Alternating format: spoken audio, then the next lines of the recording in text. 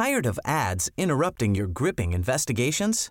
Good news. Ad-free listening is available on Amazon Music for all the music plus top podcasts included with your Prime membership. Ads shouldn't be the scariest thing about true crime. Start listening by downloading the Amazon Music app for free or go to amazon.com/truecrime ad-free. That's amazon.com/truecrime ad-free to catch up on the latest episodes without the ads. Chocolates are sweet, but they don't last long. Flowers are pretty, and then they're gone. So this Mother's Day, why not give your mum the gift that keeps on giving with Ancestry DNA? Ancestry DNA is on sale now for $99, a saving of $30. Ancestry DNA won't just tell your mum where her ancestors are from, it can also pinpoint the specific regions within those countries, connecting mum to the places where her story started. Ancestry DNA lets us look back across centuries to see where her family lived and where they moved. Combined with Ancestry's massive database of official records, this can open up fascinating migration stories. Who knows? Give your mum Ancestry DNA this Mother's Day and she might even discover living relatives. I know it's possible because it happened for me. Ancestry DNA is safe, easy to use and completely private.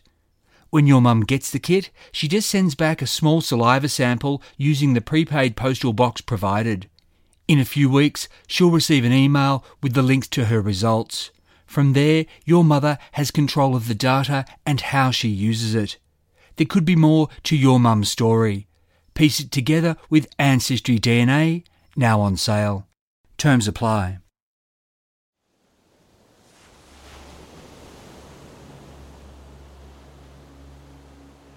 It's just after dawn on the morning of Thursday the 14th of May 1943 and dozens of burned, shocked, exhausted and terrified men are huddled together on bits of wreckage from the Australian hospital ship Centaur, sunk a few hours earlier by a Japanese submarine despite being immune from attack under the Geneva Convention. Among the survivors is one woman, Sister Nell Savage, the only one of the dozen nurses aboard Centaur to escape the burning, sinking wreck. With broken ribs, broken nose, perforated eardrums, ruptured palate, numerous lacerations and bruises, Nell's in a bad way as she and Corporal Tom Malcolm cling to what was a deckhouse roof before Centaur was blown up and sent to the bottom of the sea. Now, as day breaks, Nell and Corporal Malcolm see 50 yards away a large raft crowded with men. There are other such makeshift vessels scattered around too, the survivors using pieces of wood to paddle. Some of these bits of flotsam are painted red, all that remains of the red crosses that were supposed to guarantee Centaur's safety. I'm Michael Adams, and this is the second and final part of the special Forgotten Australia Anzac Day episode, Sister Savage and the Centaur sinking. The men of the large raft tied a rope to Assistant Storeman Jim Waterston, and he swam to the deckhouse so that he could pull Nell and Corporal Malcolm to them. As Nell stepped onto this larger raft, she saw her first shark.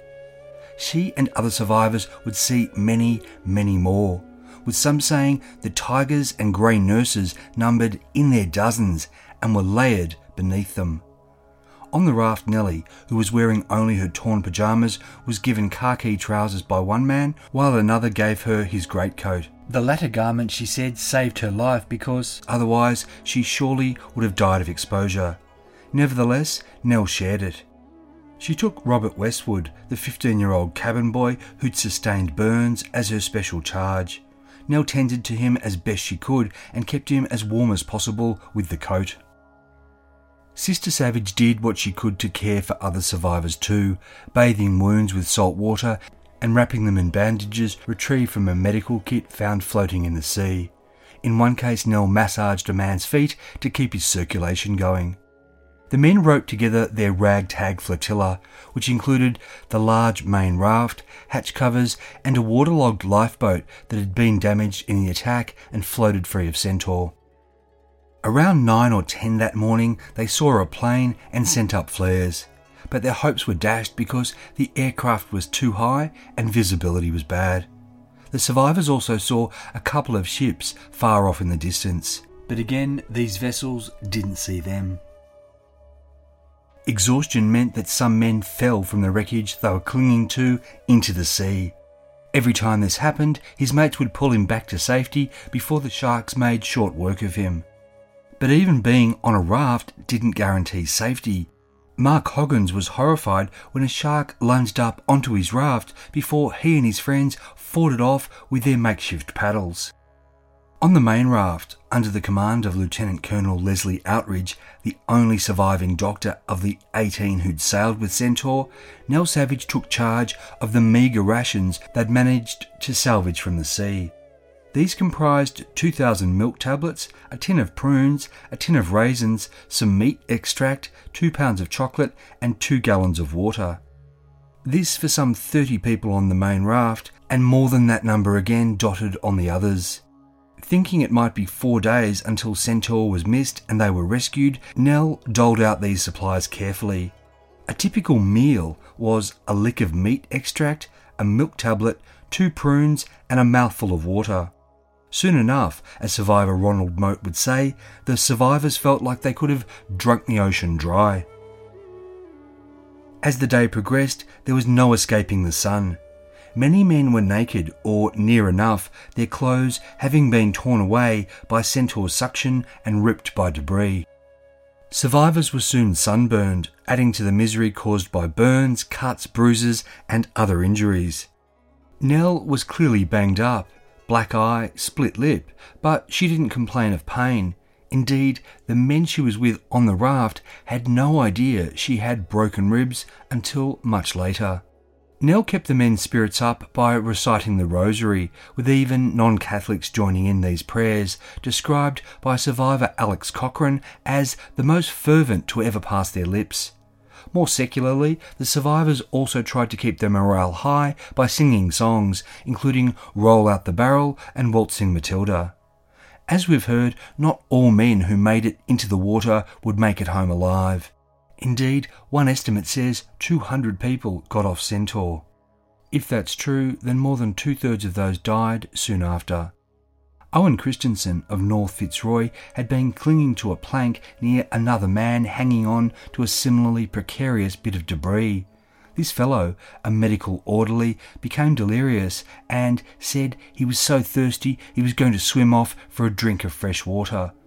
Owen tried to convince him to stay, but the man struck out, getting no further than 15 feet before he threw his arms up and sank. Owen Christensen dived for him, but to no avail. Darkness descended on Friday night, and before dawn on Saturday, the survivors were faced with a fresh terror. Around 3:30 a.m, cook Frank Martin clearly saw the silhouette of a vessel about half a mile away. Men from one raft fired flares before realising this wasn't a rescue ship, but a Japanese submarine that had just surfaced. Lieutenant Colonel Leslie Outridge ordered silence and all lights extinguished. Some survivors expected a storm of machine gun bullets. When that didn't come, others thought the submarine lurking in wait for rescue ships. Ronald Moat said, quote, "We just lay down and hoped they had not seen our flares." Nell Savage didn't see the submarine, but she did see a green light. And she heard the vessel, and something very sinister. Quote, "We heard the drone of an engine suddenly near to us and voices calling, 'Cooey!' Near me was a man who'd been in Rabaul, and he said suddenly, 'Don't answer, they tried that in Rabaul. They're Japanese. Remember, sailors never say cooey, they say ahoy.' So we kept very quiet, and all we could see was a small green light. I felt tense because I knew they were Japanese, and I thought I might finish up in Tokyo after all." Tokyo, or somewhere far, far worse. According to Ronald Moat, the submarine remained on the surface for about half an hour and then disappeared. Before dawn, one of the worst burned soldiers, Private John Walder, died of his injuries. Nell led a prayer service for this man as the men slipped him over the side of the raft for a sea burial. Everyone was relieved when the sharks left the body alone as it floated away. That Saturday, another plane was spotted. The men were wildly excited and then plunged into despondency when it was clear they hadn't been seen. But the next plane, that was the Charm. This was an Australian Avro Anson providing anti-submarine support to a convoy. At 1:40 p.m, about to return to base, the pilot saw an American warship escorting a cargo vessel, and then, southeast of that, a flare shooting up into the sky. The pilot flew to investigate, first seeing a massive oil slick, then debris, and then, to his amazement, dozens of survivors on rafts.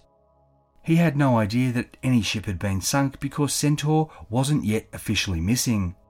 The plane's pilot flashed the ship, which was the US destroyer Mugford, telling it to rescue the survivors. As it turned out, a lookout on Mugford had at the same time spotted debris on the horizon and informed his captain. The Avro Anson swooped low and flew over the survivors, the pilot flashing a message to tell them he'd summoned help. Now, for the first time since Centaur sank, Nell Savage burst into tears of relief. Mugford reached the survivors around 2:15 in the afternoon, 34 hours after Centaur had gone to the bottom. What the American soldiers aboard Mugford saw astounded them. Dozens of figures, oil slick, sunburned, blistered, were huddled on rafts as dozens and dozens of sharks carved through the sea around them. What the Americans heard was even more astounding. From these figures, a woman's voice called out a warning about those sharks. Brave American sailors jumped in and swam to the survivors as their mates fired revolvers, rifles, and even machine guns to keep the grey nurses and tiger sharks at bay. The rafts were hauled alongside Mugford and Jacob ladders put over the side. 332 people had set sail from Sydney on Centaur. Just 64 were taken onto Mugford. Centaur's men cheered Nell Savage as she was brought aboard. Survivors were taken to a military hospital in Brisbane. The National Archives of Australia has an extensive collection of digitised, originally secret documents about Centaur. A Department of Defence memo dated Sunday, 16th of May 1943 set out the known basic details of the attack, sinking and the survivors' experiences, including the sighting by 3 witnesses of what was believed a Japanese submarine at about 3:30 a.m. that second night. The memo said a public announcement about Centaur would be delayed until next of kin were notified, and that publicity censors in Brisbane had been told to prohibit any newspaper reference to the sinking and to deny journalists access to survivors until further notice. This was in part because Australian Prime Minister John Curtin wanted to coordinate with General Douglas MacArthur over the release of the information. So, for the time being, the Australian public were in the dark. On the day the memo was being circulated, Sunday the 16th, the Savage family's local priest in Gordon telephoned to say he'd learned that Nell was in hospital in Brisbane. Nell's mum and dad, Henry and Sarah, and her sister Kitty, who'd given up stenography to become a nurse, now at home on leave from her own hospital ship duties, weren't told anything more. They just assumed that she was ill again with seasickness. It wasn't until Tuesday they learned Nell had been injured as a result of enemy action. Sarah and Kitty got the train north to Brisbane that night. By then, the story couldn't be kept secret any longer. Centaur was front-page outrage in the evening papers, not just in Australia, but in allied nations. The Melbourne Herald's editorial on the 18th of May can be taken as representative of the response. Its headline, quote, "A foul atrocity at sea." The editorial confirmed we were at war, quote, "with an enemy of the most brutal and unscrupulous nature to whom civilised standards of humanity mean nothing." The piece continued, "There is not the slightest possibility of doubt that the murder of the ship's crew, medical staff and nurses was deliberate and premeditated." That day, Prime Minister Curtin had made a statement to Federal Parliament, quote, "It is with the deepest regret that the Commonwealth Government has heard of the loss of the Australian hospital ship Centaur, and I know the news will come also as a profound shock to the Australian people. The attack, which took place within a few miles of the Queensland coast, bears all the marks of wantonness and deliberation. not only will it spur our people into a more acute realisation of the type of enemy against whom we are fighting, but I am confident also that this deed will shock the conscience of the whole civilised world and demonstrate to all who may have any lingering doubts the unscrupulous and barbarous methods by which the Japanese conduct warfare. General Douglas MacArthur, Supreme Commander of Allied Forces in the Southwest Pacific area, said, quote, "I cannot express the revulsion I feel at this unnecessary act of cruelty. Its limitless savagery represents a continuation of a calculated attempt to create a sense of trepidation through practice of horrors designed to shock normal sensibilities." Like Prime Minister Curtin, he said the effect would only stiffen Allied resolve. Quote, "The enemy does not understand, he apparently cannot understand, that our invincible strength is not as much of body as it is of soul and rises with adversity. The Red Cross will not falter under this foul blow. Its light of mercy will but shine brighter on our way to inevitable victory." Reporters were now allowed access to hospitalised survivors. Speaking from his bed, Lieutenant Colonel Leslie Outridge spoke for all when he said quietly but firmly of the dead, quote, "Their devotion will not be forgotten, nor will their murder be left unavenged." This sentiment would be expressed just a week later in the production and distribution of one of Australia's most famous wartime propaganda posters.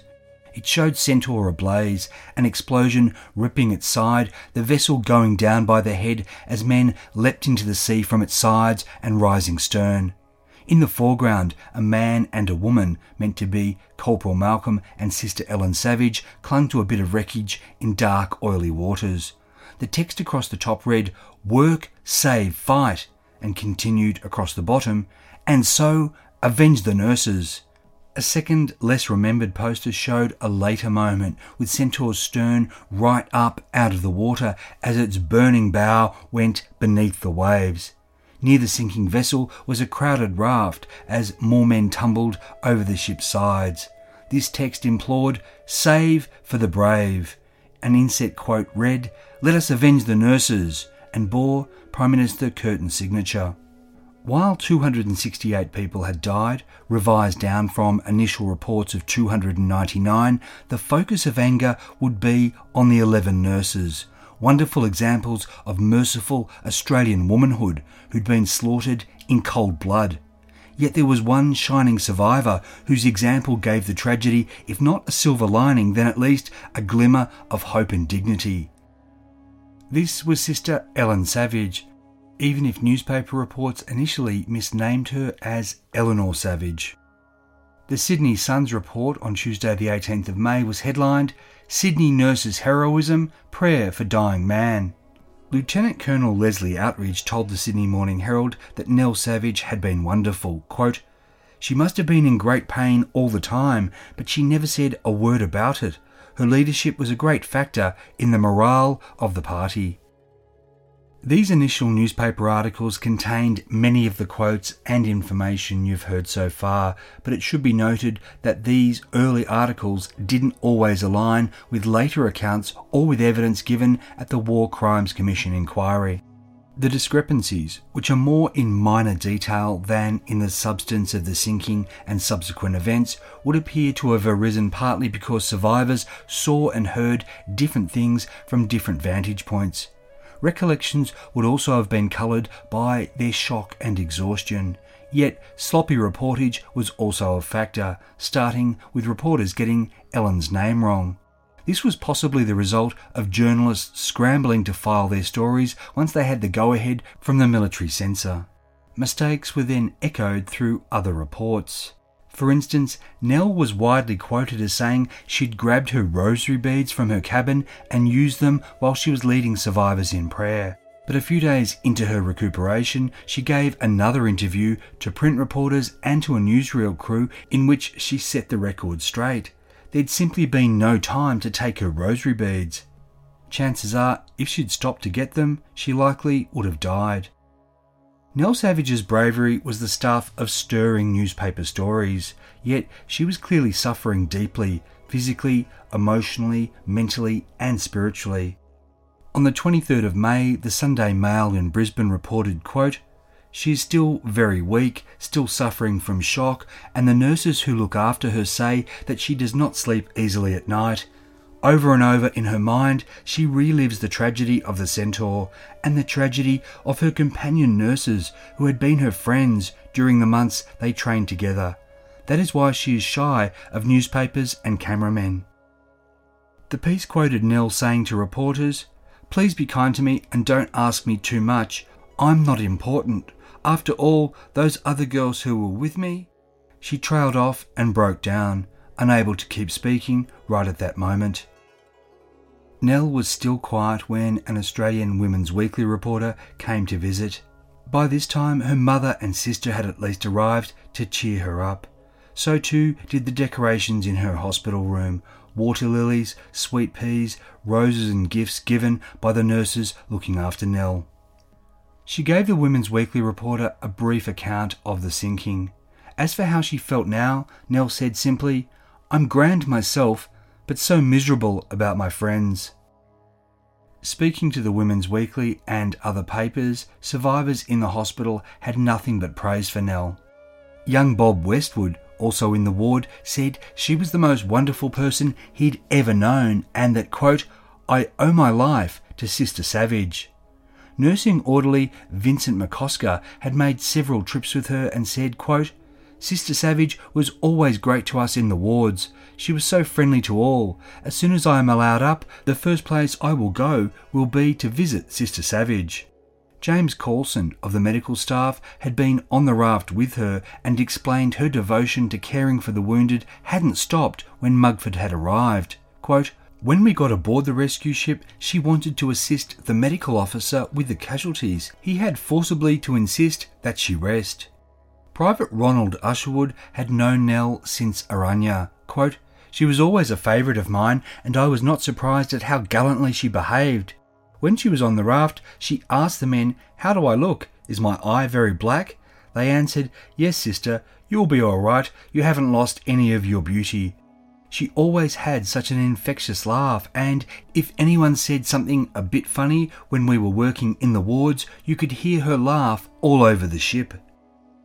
Nell's mother Sarah was grateful but sombre when she spoke to Women's Weekly. Quote, "It is so wonderful to know Nell is safe, but I feel so sad for the mothers of the other girls.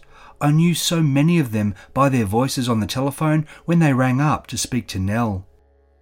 Arthur Waddington, who'd been the nurse's steward since Centaur was commissioned in March, told the Australian Women's Weekly fondly of the fun times they'd had at Matron Jewel's party, and the horror that had followed. Quote, "I'll never forget my last glimpse of those gallant nurses. As I jumped from the Centaur, which was ablaze from stern to stern, I had a momentary vision of some of them standing on deck waiting for the lifeboats that would never be launched." Voice cracking with emotion, Arthur Waddington continued, quote, "Matron Jewel was a wonderful woman, and so were all her nurses. I can't bear to think that all except Sister Savage went down. They were always so jolly and pleasant that it was a pleasure to look after them."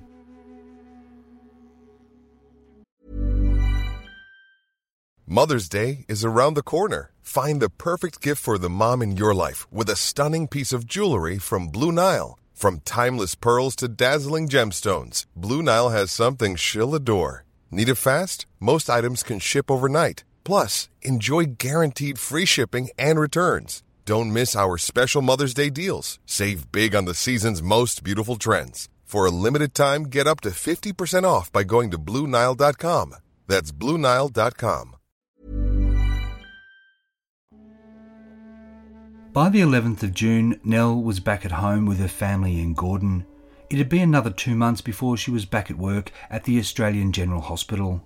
Nell would not again be a hospital ship nurse, though her sister Kitty continued such service, which had to give the Savage family some nervous nights.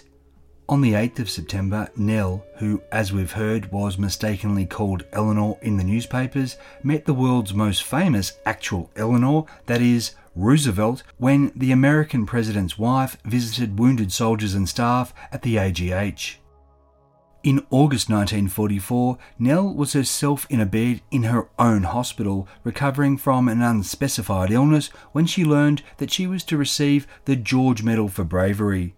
Her citation read, quote, "Although suffering from severe injuries received as a result of the explosion and subsequent immersion in the sea, she displayed great heroism during the period while she and some male members of the ship's staff were floating on a raft, to which they clung for some 34 hours before being rescued by an American destroyer.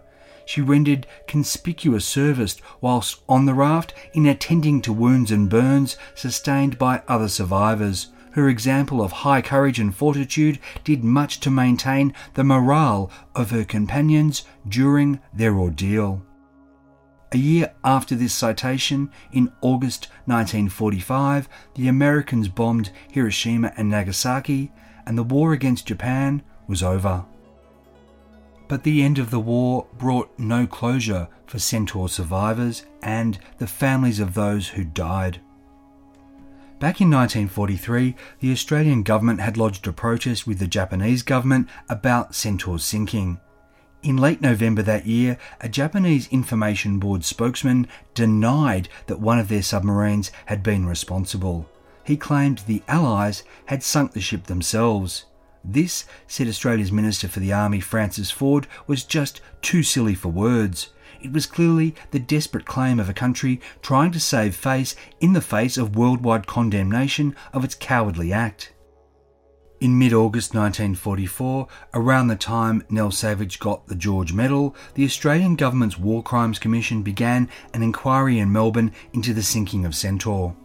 Dozens testified, including Nell, who told her story on the 29th of that month. The inquiry's focus was on establishing that a war crime had been committed. Witnesses agreed that Centaur had been clearly marked and lit up as a hospital ship, that it had not been carrying munitions, that the night had been clear, and that the vessel had been destroyed by a massive explosion and had sunk in 3 minutes. Many testified to seeing or hearing the Japanese submarine on the second morning. Investigations would continue after the war and conclude in December 1948 without any war crimes charges being laid. Most investigators and historians agree that the most likely culprit was the Japanese submarine I-177, captained by Hajime Nakagawa, who'd later be convicted of ordering the machine gunning of survivors from torpedoed ships and serve 4 years in prison as a B-class war criminal. Sister Nell Savage would suffer heartache in the year after she survived Centaur's sinking. Her father Henry died in December 1943, and her mother Sarah passed away just 6 months later. As the most recognisable survivor, the face of Centaur, for want of a better phrase, Nell Savage did her utmost to keep the memory of her fallen sisters and brothers alive in Australia's memory. She did this in small and large ways. On the 14th of May 1944, the first anniversary of the sinking, Nell placed a classified notice in the Sydney Morning Herald that simply remembered her dead friends. As a war heroine, she was in demand. In May 1945, she returned to Quirindi to open the Red Cross Ball. A month later, reportedly at the request of the men and managers of the government shipbuilding yards in Sydney, Nell launched the Army's newest supply vessel. After the war was over, Nell continued to serve on the staff of the AGH until she was demobilised in March 1946. The next month, she went back to work for the New South Wales Public Health Department. A year later, opening the Daily Telegraph newspaper, Nell got a wonderful surprise when she learned that the New South Wales branch of the Florence Nightingale Memorial Committee had awarded her a postgraduate scholarship for a diploma in hospital administration. This course was to commence at the prestigious Royal College of Nursing in London in October 1947. Nell Savage was the first New South Wales nurse to receive the scholarship. Confusingly though, the committee had not yet raised the £700 needed to cover the cost of the course, travel and accommodation, so a public appeal was made. Sydney's Truth newspaper ran a little editorial praising Nell's gallantry. It declared, "Such women help make a nation. Australians are proud of her." Just not so proud they'd actually dip into their pockets in any great numbers. Over the next 2 weeks, just £97 3 shillings were subscribed. With the cut-off date looming, the Australian Red Cross came to the rescue and made up the shortfall. Nell Savage sailed at the end of June and would be away for 18 months.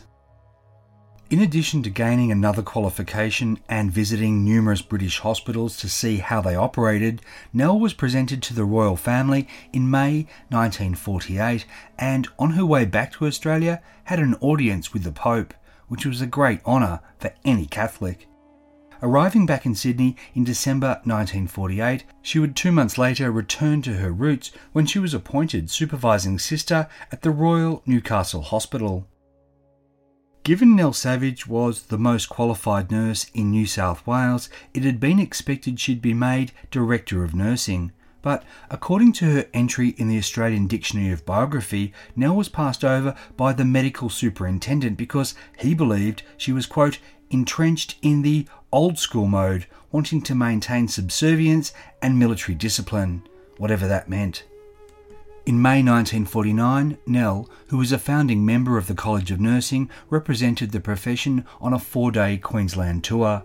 During this visit, she received numerous cheques for Centaur House, the newly opened residential, educational and social centre for nurses in Brisbane that Nell herself had been instrumental in establishing.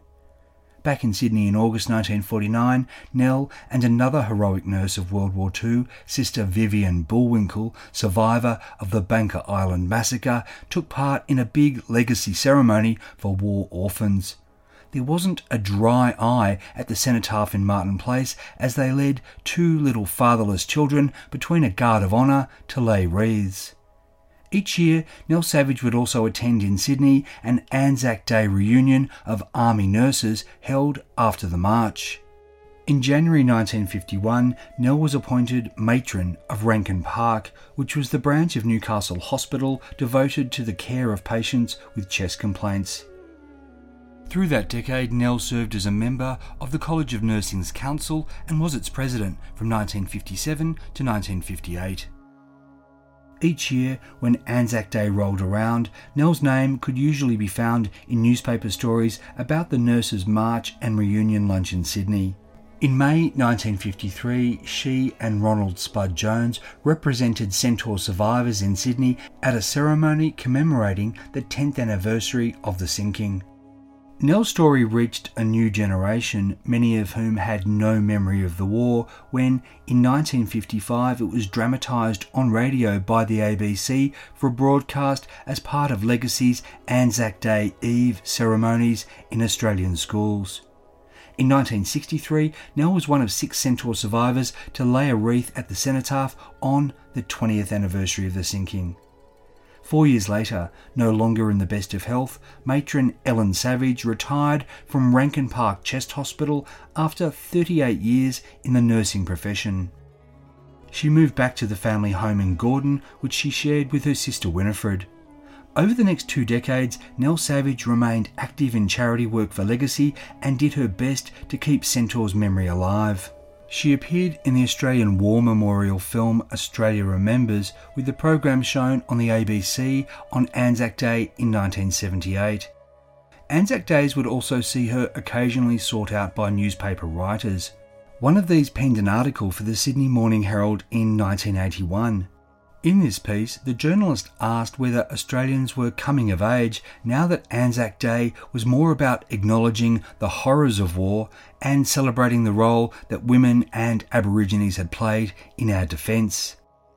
The article gave a brief rundown of Nell's Centaur experience before explaining she, quote, doesn't like to talk much about it today apart from saying, I'll never forget it. It's as vivid as ever. The writer of this Sydney Morning Herald piece? Tony Stevens, then early in his career with the paper. His father, Britt Stevens of Braidwood, had gone down with Centaur. Tony wrote, quote, I hadn't turned 4 years old and have just one memory of him. He came home on leave and put his helmet on my head. It fell to the chin. It was dark inside. a priest came later to tell Mother, and the childhood optimism couldn't understand the tears. Surely he would turn up on one of those lovely Queensland islands. 2 years later, Anzac Day 1983, Sydney-siders tuning in to 2BL Radio heard a program called Scarlet and Grey, which told the stories of Australian Army nurses, including an interview with Nell. And 2 years after that, on Anzac Day 1985, Nell Savage, now 72, followed her usual observance. That year, the nurses' luncheon was held at Sydney Hospital. Remembrance and reunion over, Nell went outside to get a taxi back home to Gordon. She collapsed and died a little later that day. Anzac Day. Nell Savage was survived by her sisters, and on the 50th anniversary of Centaur's sinking, the 14th of May 1993, they gathered in Coolangatta for a ceremony at Point Danger by the sea to unveil a memorial to those who died. 9 survivors were in attendance. So too was a man called Bill Records. He'd come all the way from California. Bill had been a young American sailor in World War II, and he'd been aboard Mugford.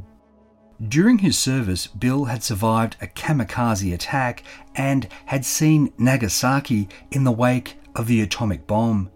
But as Tony Stevens, covering the story for the Sydney Morning Herald, wrote, quote, "What he remembers most vividly, as if it were yesterday, is the Centaur rescue and Ellen Savage."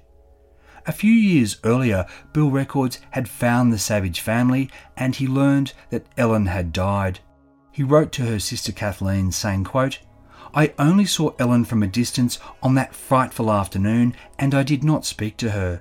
But the courage and the strength that came from that woman in a time of great sorrow has remained with me. Ellen Savage has been a sort of a part of me.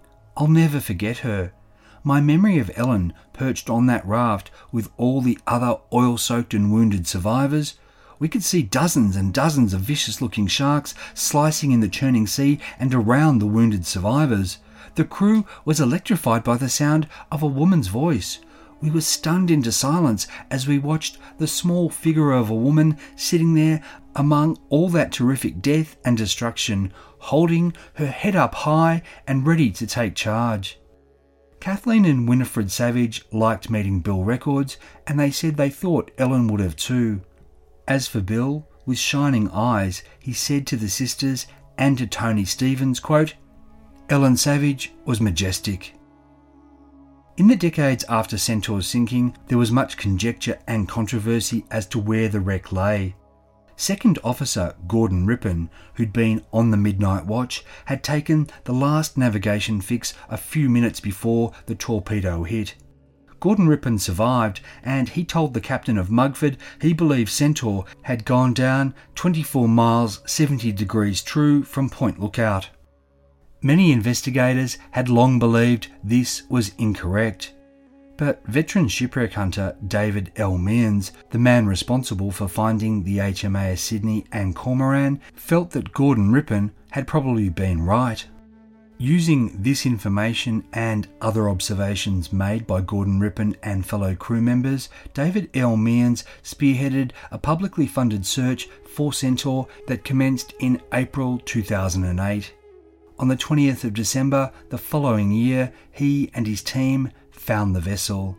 It was less than 1 nautical mile from where Gordon Rippon had said. Centaur's resting place, a little over 2,000 metres below sea level, has been declared a war grave.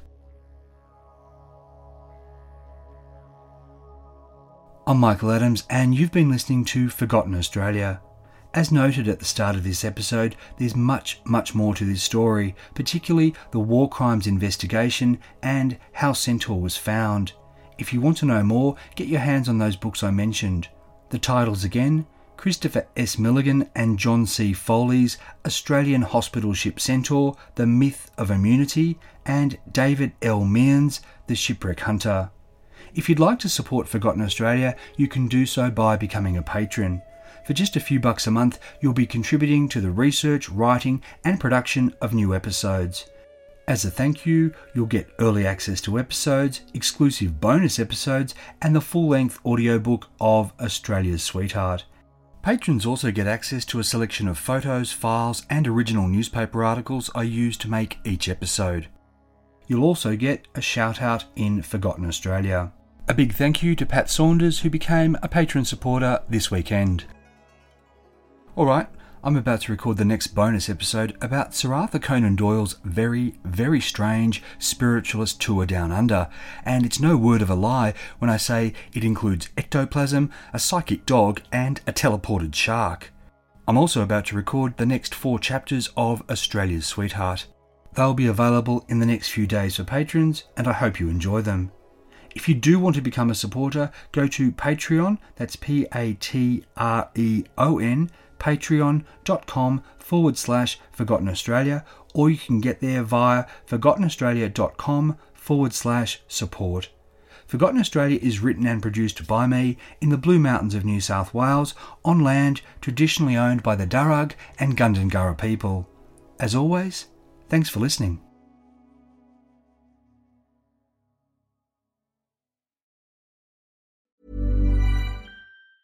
Tired of ads interrupting your gripping investigations? Good news. Ad-free listening is available on Amazon Music for all the music plus top podcasts included with your Prime membership. Ads shouldn't be the scariest thing about true crime. Start listening by downloading the Amazon Music app for free or go to amazon.com/truecrime ad-free. That's amazon.com/truecrime ad-free to catch up on the latest episodes without the ads.